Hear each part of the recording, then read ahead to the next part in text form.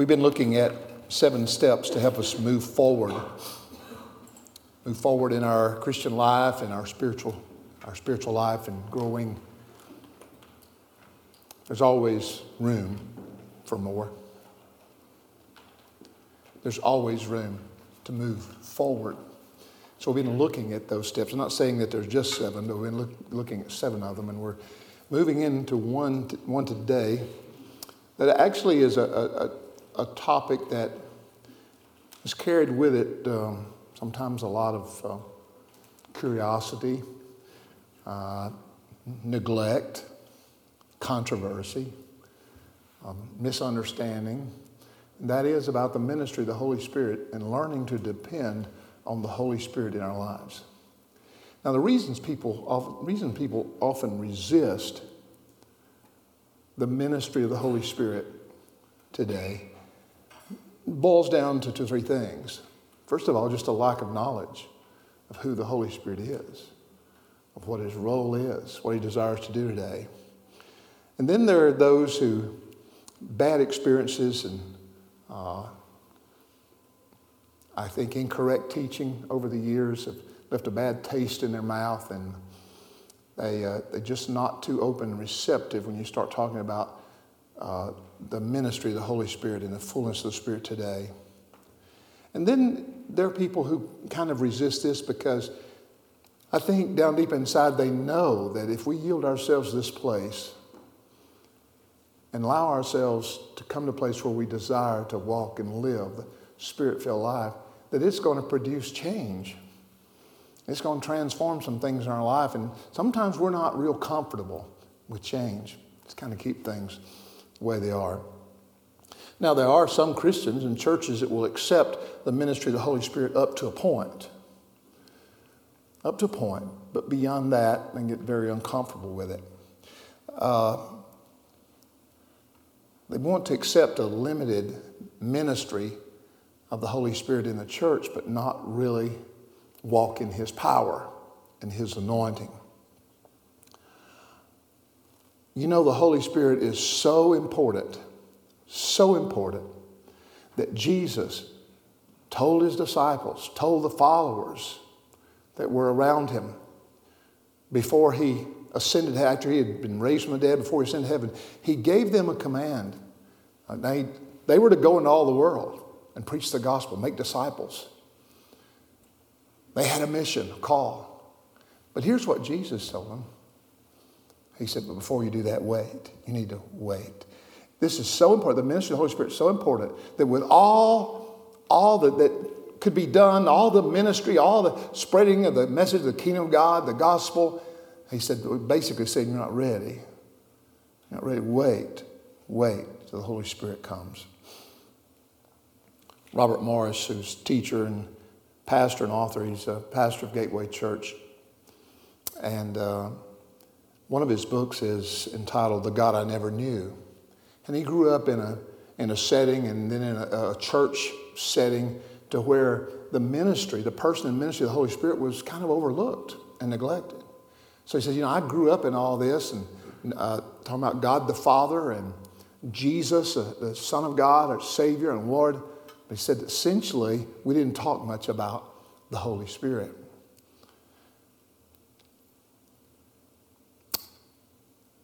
There's been a powerful work of the Holy Spirit going on in our world, especially since the birth of the church, the day of Pentecost, down through generation after generation. We have seen awakenings. We have seen the manifestation, the power of the Holy Spirit. It didn't stop when the apostles all passed away. Christianity is monotheism.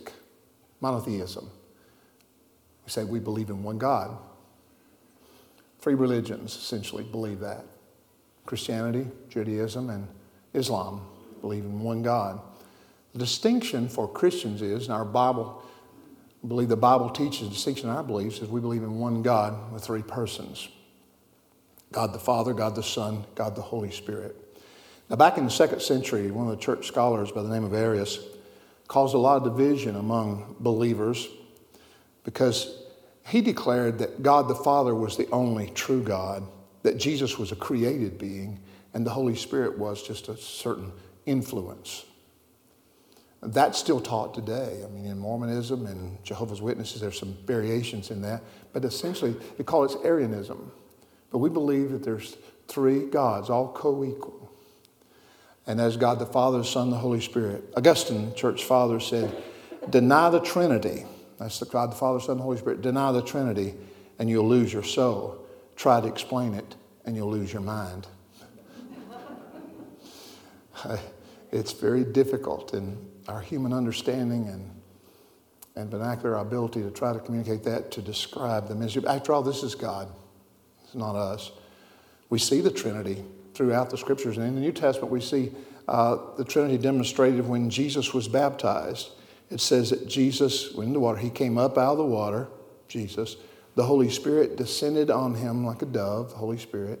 And the Father spoke and said, this is my Son in whom I'm well pleased. A manifestation, one God, and three persons. We'll talk a bit more about persons here in just a moment.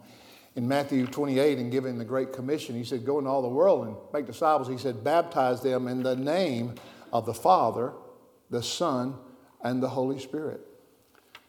The great benediction that Paul gives in 2 Corinthians chapter 13. He said, may the grace of the Lord Jesus Christ, the love of God, and the fellowship of the Holy Spirit be with you all.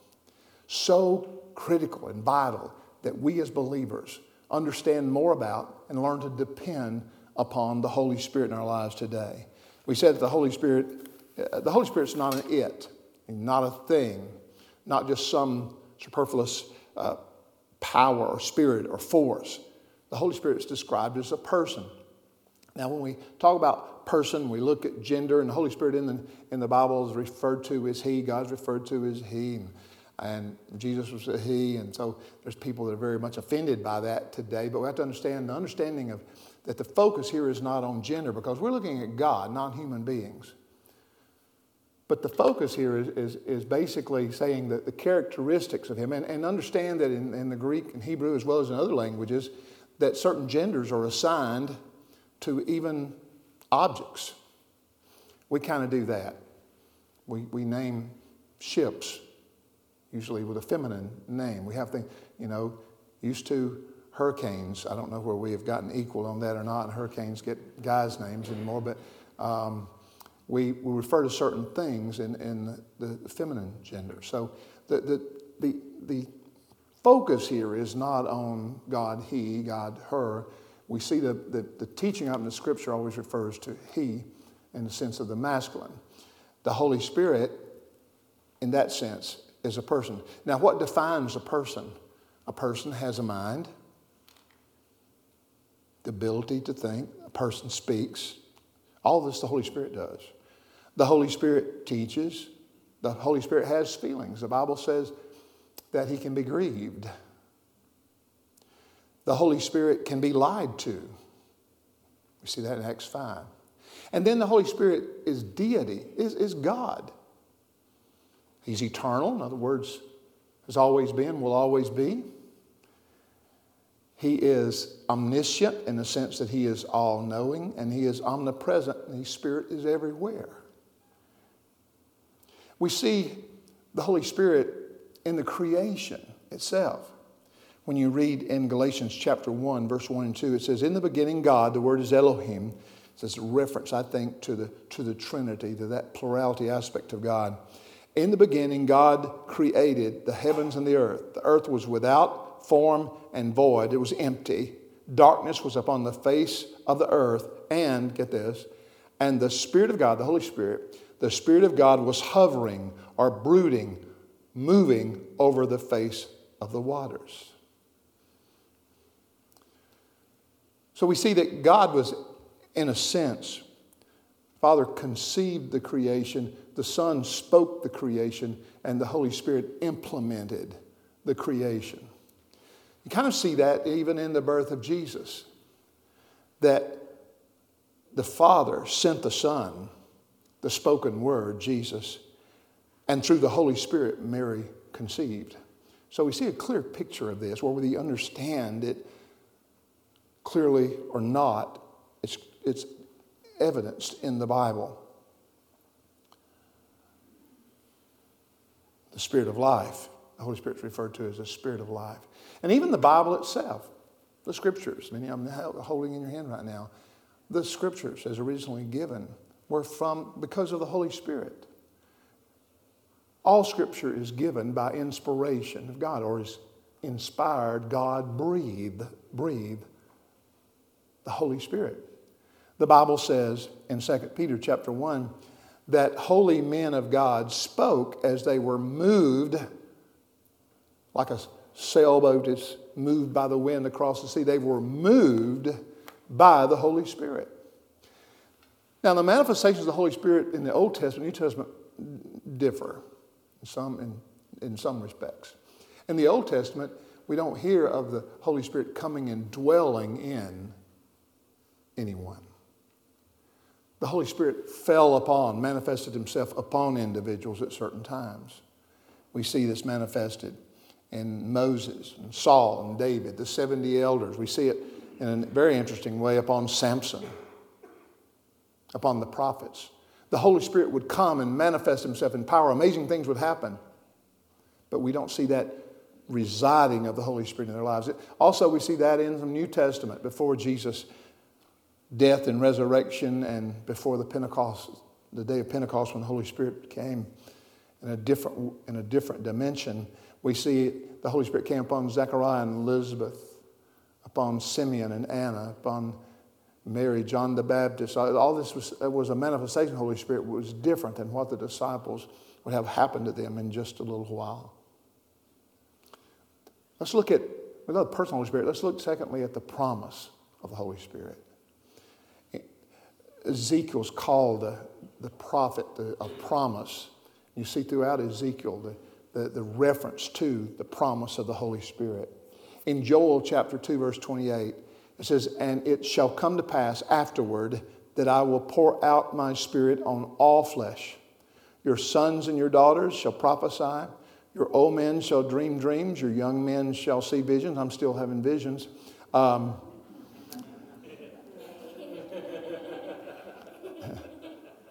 Verse 29, New Living Translation says, "In those days I will pour out my Spirit even on servants, men and women alike."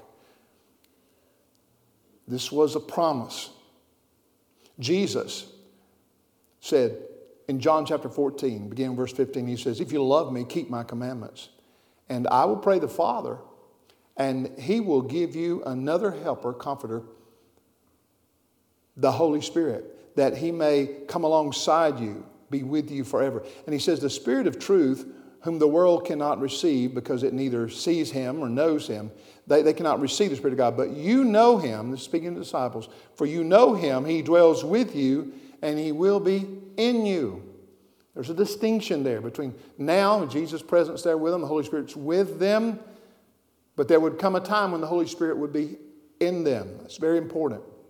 John chapter 14, beginning verse 25 says, "These things I have spoken to you while being present with you." And he goes on, Jesus says, "The Helper, the Holy Spirit, whom the Father will send in my name, he will teach you all things. He'll bring to your remembrance all things." You ever had the Holy Spirit bring things to your remembrance as you were talking to people, as you studied the Scripture, and something would rise up in you, and you'd be aware of this, and you realize this didn't come from just my thought processes or just from my knowledge, but this is something that was actually supernatural given, came to my remembrance? Well, I love those moments. I appreciate them. John chapter 16, verse 7 through 9 says, "Nevertheless, I tell you the truth." Jesus says this. "It is expedient or necessary or best for you." This is what he's telling the disciples. Jesus is going to be going away. He will not be present with them on earth as he had been for these 3 years. And now he's telling the disciples, "Look, I'm going to be going away. I'm going. It's necessary. It's good for you that I go." This was hard for the disciples to believe this at that point in time. After all, they never wanted Jesus to leave them. And yet he said, I must go away, and it's for your good that I go away. Why? Because if I do not go away, the Comforter, the Holy Spirit, will not come to you. But if I depart, I will send him to you. In verse 8, "When he comes, he will convict the world of sin and of God's righteousness and of coming judgment. Now, without Jesus coming to the earth and accomplishing the will of God here on the earth, giving his life, dying on the cross, being raised from the dead, without that, then there would be no ministry of the Holy Spirit. But because he did, and because he went away, and because God is designed now, rather than Jesus being in the physical flesh and being with his disciples there, they were with him that he might go away or they might go away. But now with the Holy Spirit, he's always there with you. He's always available there to be in you. So Jesus in his physical body could only be at certain places, certain times. But he says, look, there's coming a day when, in a sense, my very presence, the presence of the Holy Spirit, will be with you and in you always. Super important. We can name over and over again the different purposes of the Holy Spirit. What is ministry? What is work? Here, he's our helper. He's our comforter, our teacher, our guide. He gives us understanding of things. He brings the scripture to our remembrance. He gives us discernment. He shows us things to come. He empowers us. Thank God for the ministry of the Holy Spirit. Oh, we should never deny this. We should never miss out on this at all. There's a progression in the ministry of the Holy Spirit. There is the conviction that comes. You know, when you hear the truth and there's something inside of you that draws you to that truth or makes you aware that there's something needs to happen. You need to make a decision. You need to make some choices. You need to move. There's that drawing to the Lord, drawing to his truth. This is part of the work of the Holy Spirit, is to convict, to convince. All of us, particularly, we remember that in our salvation, that before we came to Christ, when we would hear the word or hear the gospel, and there'd be something inside of us, and there was something inside of us that began drawing us this place of saying, this is something you need to do, it's a step you need to take. This is for you right now. This is for you. Come. It's an invitation. So that is the wonderful conviction or convincing power of the Holy Spirit. And then when we turn to the Lord, something supernatural happens. You understand, in salvation, the ministry of the Holy Spirit is very necessary, because it's the work of the Holy Spirit that supernaturally, we use the term, regenerates. You see, salvation is not just a change in your mind. Salvation is not just stop doing some things and start doing other things. Salvation is not attending a church or going through or being in a particular religion. Salvation is about a new beginning, a new life, a supernatural birth within. And that only happens through the Holy Spirit. When you give your life to Christ, surrender to him, then the Holy Spirit changes you from the inside out. Conversion, regeneration, made new. All we need, the ministry of the Holy Spirit. Without the Holy Spirit, you could not know Christ. So there is that progression from conviction to regeneration. And of course, once we come to Christ, important of being baptized, water baptism, but then moving forward to be empowered and filled with His Holy Spirit, referred to in different terms. Terminology is not the issue here, but to surrender your life completely and be baptized or filled with the power of the Holy Spirit. So we have the person of the Holy Spirit, we have the promised Holy Spirit, and then we have Pentecost, the arrival of the Spirit, the day of Pentecost. Now, we see this in Acts chapter 1. Let me read verses 4, 5, and verse 8. And being assembled together with them, he commanded them, Jesus is saying, he commanded them not to depart from Jerusalem, but to wait for the promise of the Father. Wait for the promise of the Father, which he said, you have heard from me. For John truly baptized with water, but you shall be baptized with the Holy Spirit. Now when you look at the ministry of the Holy Spirit, what happens when you come to Christ is that the Holy Spirit does this regeneration, this change in your heart, and he places you in the body of Christ. You became a church member at that point, his church. You became a part of his body. The work of the Holy Spirit to place you in the body of Christ. Every believer has the Holy Spirit. At the same time, we believe the Scripture supports the fact that there is a level, an aspect of the Christian life that continues on from that point to yielding to be baptized or filled with the Holy Spirit. The Holy Spirit places you in Jesus at conversion. But through the gift of Jesus, the Holy Spirit is given to empower you. And he says in Acts chapter 5, John truly baptized with water, but you shall be baptized with the Holy Spirit not many days from now. You shall receive power and the Holy Spirit when the Holy Spirit comes upon you, and you shall be witnesses to me in Jerusalem, Judea, Samaria, and other to the ends of the earth. This was necessary. I think two extraordinary things happen when a person comes to this place of experience the presence and the power of the Holy Spirit in their life. I think, is this supernatural love, an overwhelming love, the love of the Lord, the love of God in your life. I mean, and then there is the power. The love and power of God is evidence. There may be other evidences that we would speak to, but this is what he says. This is what's going to change you. Don't go to share the gospel till this happens to you. So we read about this in Acts. It says the people are gathered in Jerusalem, and the reason they gathered in Jerusalem at this particular time, they were celebrating the Feast of Weeks, or the Feast of Pentecost, one of the three major feasts that the Jewish people celebrated. The word Penta means 50. So 7 weeks after Passover, and Passover was a celebration of when the Israelites were delivered or set free from the bondage in Egypt. And remember that the death angel that would come, and it says you need to take the blood of the lamb, the innocent lamb, put it over your doorpost there. When you see the blood, I'll pass over you. The word pass over, and the word Pesach, which is lamb. So they celebrated Passover every year. The disciples celebrated. We saw it in the upper room. The Passover. This celebrated when they were freed from slavery in Egypt. And in 49 days afterwards, on the 50th day, there was the celebration, the Feast of Pentecost. This celebrated in their remembrance of the giving of the law that God gave to Moses on Mount Sinai. It was also the spring harvest. So it was a celebration and thanksgiving for harvest. I think it's beautiful that Pentecost was a time to celebrate the physical harvest of the crop, spring crop, but it was also a day that God was going to use to harvest souls and to bring people into the kingdom. So it was to celebrate the law that was given to Moses. It was to celebrate the spring wheat harvest and give thanks to God. And it is considered to be the day of the birth of the church. The birth of the church. Look with me for just a moment in Acts chapter 2, beginning with verse 1.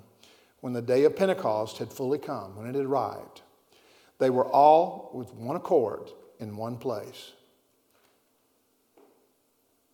I think in the process of those days, there had been probably a lot of soul searching, a lot of praying. They had come to a place of if there's any differences, hurts, the things between some of those that were in that group. They'd gone through a very tough time. They were in a place of fear and uncertainty about the future. And so they stayed there for these number of days. We don't think necessarily they came to that room and all stayed in that room the entire time, but there was a constant gathering. And they were there together in one accord on this day. And suddenly there came a sound from heaven as of a rushing mighty wind. Didn't say a wind came, it said the sound of wind came.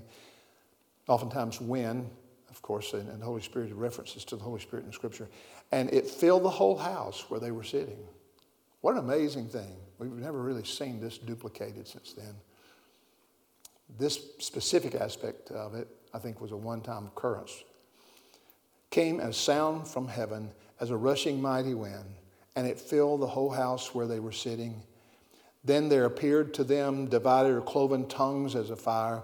One sat upon each one of them, and they were all filled with the Holy Spirit, all filled with the Holy Spirit, and began to speak with other tongues or languages as the Spirit gave them utterance.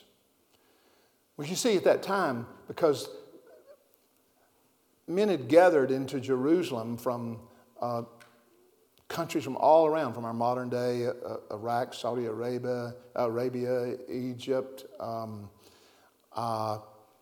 from Italy and from some of the Grecian islands. There were 70 known, we believe there were 70 different languages or dialects that were spoken by the people that gathered there. So in this context, it says, and when that all these men had gathered, devout men had gathered from every nation under heaven, and when the sound occurred, the multitude came together, and they were confused because everyone heard them speak in their own language or dialect. About 70 different languages being spoken by people that had come from the upper room that spoke Hebrew and Greek. So there was a miracle here of God giving the ability to speak, in a sense, languages that people had not learned. Also, I believe there was coinciding with this, a miracle in the sense that although the Jews primarily would speak Hebrew, regardless of where they were from, and some Greek, I believe that when Peter stood and preached and when the gospel was proclaimed in that way, that even if he only spoke one language, they heard that language in their own dialect. So there's a supernatural expression of the tongues and languages, but I believe there was a supernatural hearing in the fact that a man may be speaking the same words, but you would hear him speak in your language. Regardless of that, this was a miraculous event. And it says they were amazed, verse 7, and they marveled, saying to one another, look, aren't these Galileans? How is it that we hear each of them in our own language in which we were born? They're speaking the wonderful works of God. What does this mean? What in the world is going on? And others mocked and said, these people are just drunk. They're full of wine. But Peter stood up and said, look, it's only 9 o'clock in the morning. That's not what's happening. But I love the words, essentially, I think King James put it this way. He says, we're not drunk, but what you're seeing here, he says, this is that which was spoken by Joel, prophet Joel. You remember we read from Joel chapter 2 just a moment ago? He said, I pour out my spirit and this is what I'll do. And so Peter's standing up before the people. He says, what you're really seeing here is the promise has arrived. You're seeing a manifestation of this promise of the Holy Spirit. This is that. I have a sermon that I've preached over the years. That's the title of it. This is that. And so that's what's happening at this particular time. The manifestation of the Holy Spirit as was promised by the prophet Joel. We do receive the Holy Spirit when we're born again. The Bible says that if you don't have the Spirit of Christ, you don't belong to Him. In 2 Corinthians chapter 4, it says we have this treasure of the Holy Spirit in our earthen vessels. We are the temple of the Holy Spirit. Did you notice? You can't help but notice the difference in the lives of the people, particularly the disciples and apostles, before the Holy Spirit came and after He came. Before they had been huddled up together behind closed and locked doors, unsure what was going to happen, no sense of direction about the future, afraid, fearful, doubtful, disillusioned. That's where they were. But when the Holy Spirit came, what a miraculous transformation. They were never the same. They were absolutely never the same. It changed them forever. It took them from a place of hiding in a room to being public in the streets, and 3,000 people coming to Christ in one day, that first day. It brought a boldness. Power came with this. An awareness and sensitivity of the Holy Spirit came with this. They would never be the same. Now, they were followers of Christ before, but now they had come to this dimension of having the Holy Spirit live in them in power, in His presence. We need the power of the Holy Spirit within us to live the Christian life today. And most of you, if not all of you, have already given your life to the Lord. You've already surrendered your life to Jesus. If you haven't, today is the best day ever for you to do that. Jesus died on the cross for you so that your sins forgiven. And we've all sinned and come short of the glory of God. And if we confess Him as our Savior and Lord, believe in His death, died for our sins, was buried, rose again from the dead, and you proclaim that, believe that for you, you have a brand new life in that moment. Old things passed away. all things become new for you spiritually. If you haven't experienced that, don't put it off any longer. Don't do that. Don't do that. But once you've come to Christ, aren't there times when you look at your life and say, you know, I want more? I believe that there's a place where I can come with a deeper awareness of the power and the ministry of the Holy Spirit in my life. I want something supernatural. One of the problems with church today is we can have great programs and we can have performances and we can have beautiful music, which is a great thing, and everything can be just polished. But without the presence of the Holy Spirit, it's empty. People, when they come to this place, when we gather together, this is not about me. It's not about a group of people. It's not about a Sunday morning service. This is about coming and saying, Lord, we believe you're present. You're in our midst. You are in us as believers. And we expect, God, we expect miraculous things to happen. And this is not necessarily miraculous healings or miracles in that sense, although that's a good thing. That's wonderful. Should be taking place. But this is in a sense that when people gather here, they know that they have experienced God. When you come to this place, you don't need to say, well, that was really a good service and people were friendly. I mean, it's so good that you say that. But it needs to be so much more, folks. When you and I leave this place, we need to leave changed. We need to leave filled with the Holy Spirit. We need to be hungry for even more. And for some of us have gotten to such a place in our life that we've kind of leveled off. And yet we know there is something more that God wants to do in our lives. Now, it never stops. There's always more. But oftentimes in our life we seem to plateau. And the reason we plateau is that we just kind of settled in, become comfortable, and we don't really necessarily know that there's that much more. But we know there's something. In Acts chapter 8, we read about the Samaritans. They were at the whole city there believed. Imagine a whole city coming to Christ. The whole city believed on Jesus and they were baptized in water. They were saved. Later the apostles prayed for them to receive the Holy Spirit because he was not fallen upon any of them as of that time. So these were followers of Christ. They'd been come to Christ, believed on him, and they had been baptized in water. But there was still something that was important for them as believers. Someone who was important to them. In Acts chapter 19, Paul found the disciples there. That they were baptized. That they found them there. They were believers, but they were not baptized in the Holy Spirit. And he prayed for them that they receive, and they did, with great manifestation of power. Look, when we come to this place, look, you can read down through the generations, down through the ages, and you can find in different denominations and different awakenings and revivals and different people's lives and church leaders, those who've led in prayer and in proclaiming the word. And over again, you'll find those that they loved Jesus. They were a follower of Christ. They were going to heaven when they died. But you'll read over and over again, those that had some type of an encounter that took them to a different place in their walk. They may have defined it in different terms or names, but something happened that took them that place. And I believe that's the baptism or infilling of the Holy Spirit.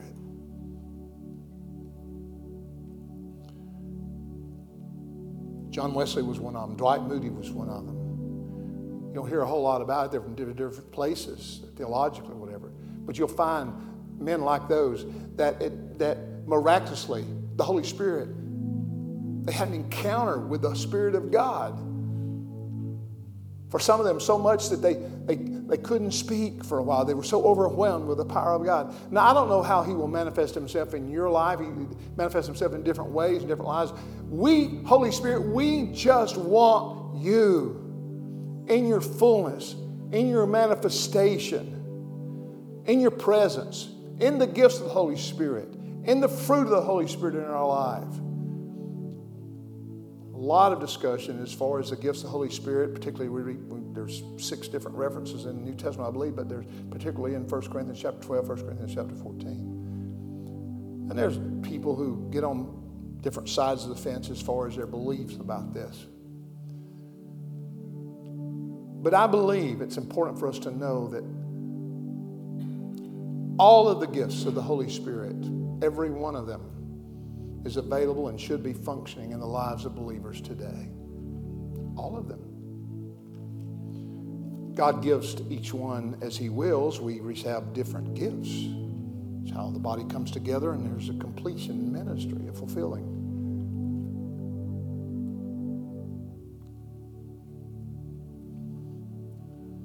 There are those who say, well, look, there's some of those gifts that don't exist anymore. Those are gone. We don't have those miracles. We don't have those supernatural languages. We don't have those things anymore. Those don't exist. Those ended. And they base it upon a scripture in 1 Corinthians chapter 13 that says, when that which is perfect comes, then that which is in part, so some of those gifts, not necessarily all of them, some of those gifts will be done away with. When that which is perfect has come, that which is in part will be done away with or will be useless or canceled. The important thing here is understanding that scripture. Most people, there are those theologically who will interpret that as saying that these things will no longer exist in the life of the church and believers. They'll no longer happen when perfect comes, and perfect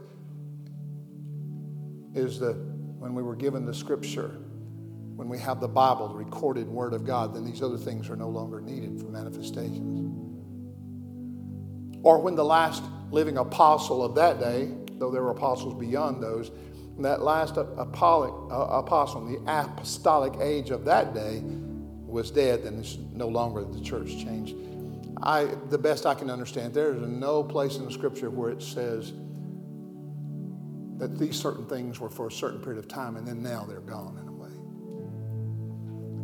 And folks, if there was ever an age when the church needs to walk in these gifts and in these presence and in His power, it's as much today as in any day. Yes? So what is He talking about when He says that which is perfect? He says when that perfect has come, you don't need these other things. I tell you, I think the scripture is quite clear. Jesus is the perfect one, and when He comes, these things are no longer necessary. So when Christ returns, it's quite clear to me, look, these will not function because these are to function in the age of the church and moving forward in the advancement of the kingdom and the gospel.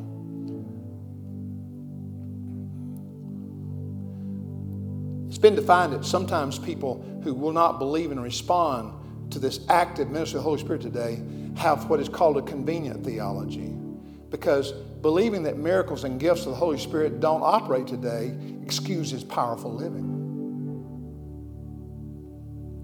I love the scripture in Galatians chapter 5, verse 25.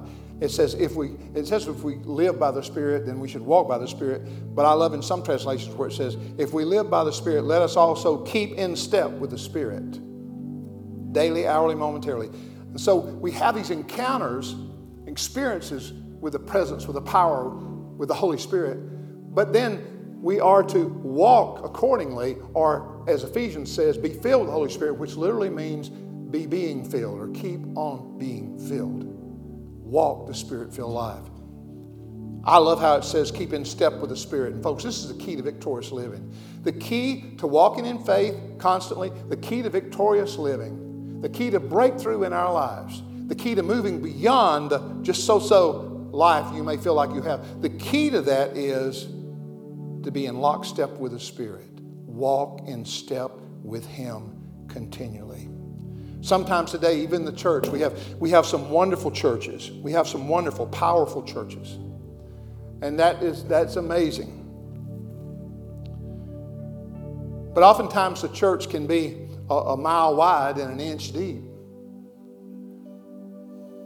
It's not so much about the size of the congregation, although I love numbers and crowds in that respect. The more people know the Lord, the more people there to serve.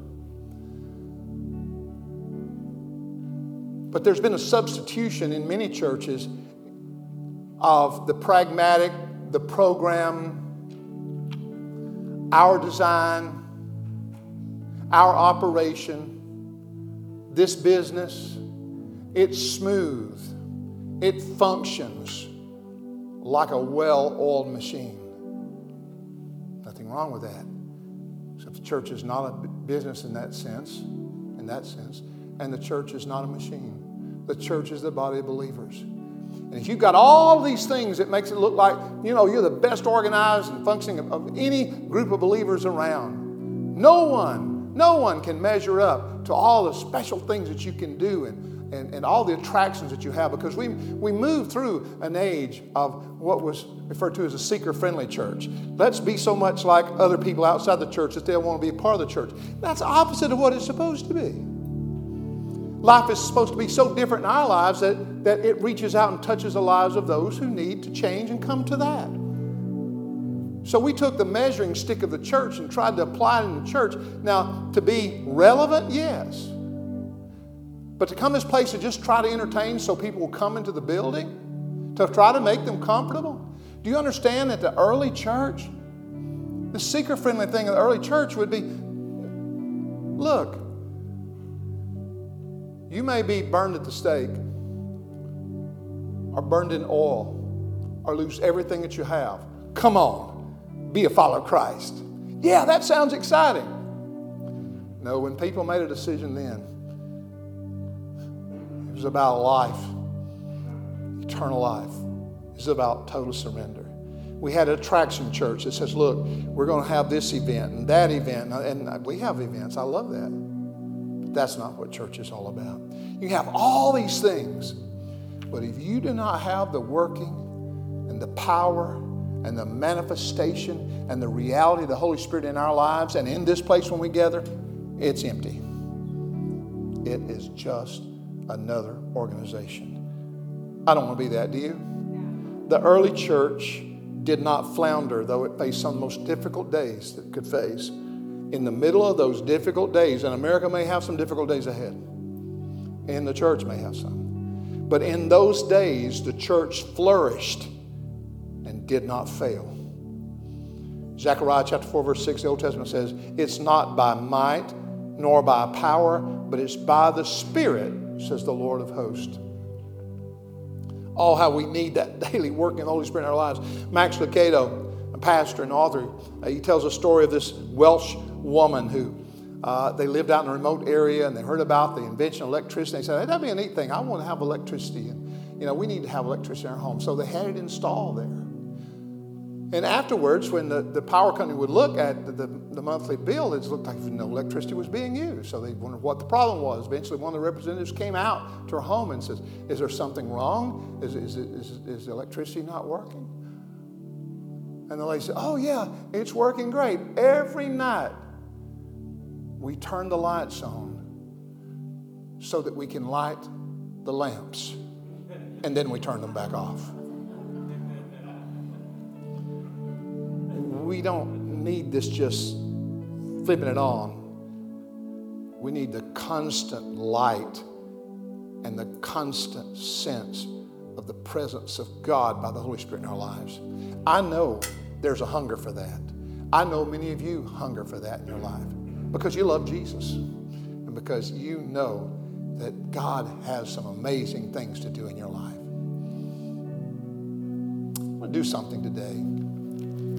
I want us to stand. I'll pray for you. And then I'm going to give you a challenge when you leave this place. Look, as far as the ministry of the Holy Spirit, I've been around. As I said last week, it's not my first rodeo. I've been on both sides here. I have seen the misuse and abuse and the lack of instruction on the Holy Spirit. I've seen people claim that this is something when it's not. I've seen, and there were times when I just said, that's okay, but that's not for me. And then I would see that there was a longing for something in me, and there was an absence of something I needed in my life. And then I would see this wonderful presence, power of the Holy Spirit manifested in people who were living this spiritual life. I said, I want that. That's what I want. So I finally settled in on the truth. We don't judge the truth by We don't judge it by the experiences of other people or ourselves. It's according to the Word of God and faith. Faith to believe that Word. I don't know where you are here. You may not even clearly know where you are here. But I believe that as we've heard His Word this morning and we've seen how God wants to fill us and work mightily in our life, that all believers here, don't you desire that? Don't you want to move in that place to where it's not just about things and doing, but it's about knowing and experiencing, and the doing flows out from that? I want to pray for you. And here's what I want to challenge you to do. As I pray over you today, it's going to be kind of an initiation, if you will, for you to take with you, and privately at home or in your car or maybe with your spouse or someone, I want you to pray for and believe for God to do this work in you, wherever you are in your faith, for a renewed working of the Holy Spirit in your life. And I believe as you do that in faith and begin to praise Him, that you will experience some supernatural manifestation. If you don't, that's all right, you receive by faith, but you will. Something is going to change in your life. Father, thank you so much for this day. What an awesome worship time. What tremendous friends to gather with and to get acquainted with. Just a good day, and we give you praise for it. But this is about so much more. Oh, God, it gives me great joy to look out and know how many here truly love you and want to follow you, who have the Spirit living in them, and yet also sensing that there's a longing or a desire or just maybe a curiosity about, Lord, where do I go from here? I want all of you. I want all that you have for me today, and then tomorrow I want you to have all that you have for that day. I want to walk in the fullness and the anointing of your Spirit. So I pray over everyone in this building, and I declare in the name of Jesus, as they this week come before you and simply in faith say, Father, I come to you. Thank you for saving me. Thank you for this new life. And today I surrender my life to you, anew, afresh, just to say, Lord, all of me, I belong to you. So come, Holy Spirit, in my life. Do a new work in my life. Baptize me. Fill me with your Spirit and with your power. And I will give you the praise. And I expect you to manifest yourself in me and in my life and my family's life in ways beyond anything we've ever experienced. And I declare that those who will respond in faith to do this, that they are going to experience this type of encounter with you that will absolutely transform their lives forever. And I thank you for that. Thank you for your peace that goes with us, for the joy of the Lord that is our strength. And I pray your protection and blessing over each one in the mighty name of Jesus. Amen. Amen. Give the Lord a good praise offering. I believe that. Have a great day today.